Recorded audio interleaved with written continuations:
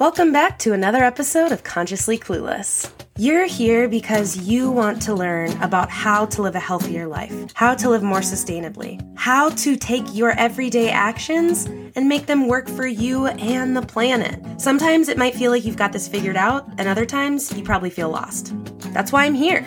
Together, we will learn how to live happier, healthier lives without the need to be perfect, and always allowing space for a little cluelessness on this journey to living a more conscious life. This week's episode is another installment in the monthly My Vegan Stories series. Today, we'll hear from Dr. Katie Nall and her experience in going vegan. Here we go. I want to tell you a little bit about when my healthcare provider recommended an intrusive and extremely painful bone marrow transplant. That was about the time when I really wondered if it was all going to be right for me in terms of traditional medicine. In 1997, my hemoglobin levels began dropping. You know, hemoglobin carries the oxygen in the red blood cells, which are made of iron, and the healthy range is between 13 and 15 grams per deciliter. Now, my hemoglobin level dropped from a vibrant 14 to a lethargic 4 in 6 years. I had no energy, and I actually slept all day long. It was impossible to complete my usual chores, and I knew something was horribly wrong. For 6 years, I visited half a dozen physicians, resulting in intrusive medical tests and a recommendation to yet another physician. One after another advised me to eat iron-rich foods, take iron supplements, and, an iron infusion. That iron infusion was the scariest. You know, it was administered for 1 hour by a physician rather than a nurse. That was so that he could watch me in case I might die. Yeah, I did all of this with no improvement. Finally, there was a desperate recommendation for an intrusive and extremely painful bone marrow transplant. But with no consistent diagnosis, I remember thinking there had to be something else. And I kept asking, what are my alternatives? Well, in 2002, with my oncologist's recommendation and my choice, I tested for sprue. Now, that's commonly called celiac, and I was tested positive. Finally, my illness had a name, celiac. Celiac is a severe gluten intolerance.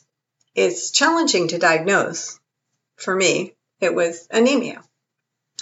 At the time, there was a lot of information. At that time, there was not a lot of information or opinions about celiac.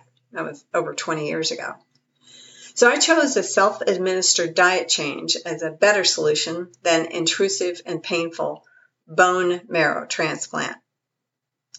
Now, I don't know if you know or not, but any change in hemoglobin level is supposed to take 3 months. My gluten-free diet raised my hemoglobin level to an energetic 13 in 1 week. That was the beginning of my diet change. Soon afterwards, I read Dr. Campbell's China study. And based on the information there, I saw that I could be healthy and stay healthy with a plant-based diet.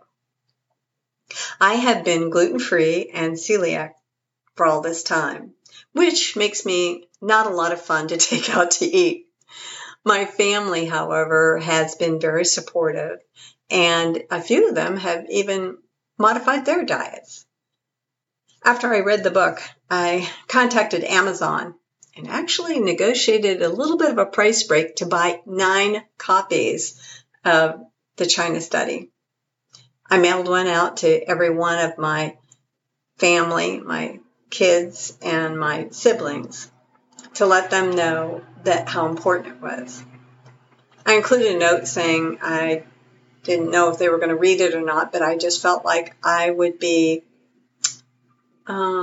not helpful. I would never forgive myself for not sharing that information.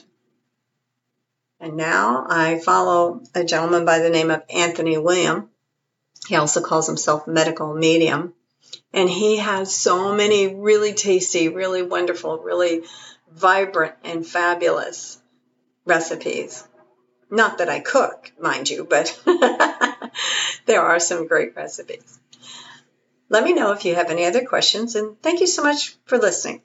Katie Nall. I'm at hello@drnall.com. That's HELLO@DRNALL.com. Thanks for listening to another episode of Consciously Clueless.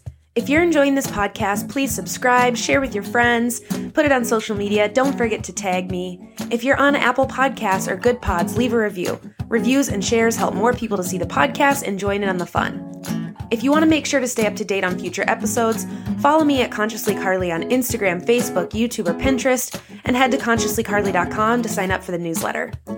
Ready for more conscious living content? Check out patreon.com/consciouslycarly and join the exclusive community over there.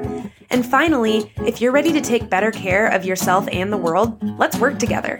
Click the link in the show notes to head to the website, find out more, and schedule a free discovery call with me. Chat soon. Are you ready to hear some good news stories? Dive into the Healthy Seas podcast and meet the people doing all they can to help the seas and oceans thrive, from above and below the waves. Host Crystal DiMichelli talks to diverse fishers, experts, and more about what they're doing to protect our source of life and how you and I can help from wherever we are. Healthy Seas is a marine conservation organization whose mission is to tackle the ghost fishing phenomenon and turn this waste into an opportunity for a more circular economy. They do this through cleanups, prevention, education, working with partners who recycle and repurpose this material. This new show highlights their work and the work of their peers around the world. Go to forcesfornature.com/healthyseaspodcast to listen.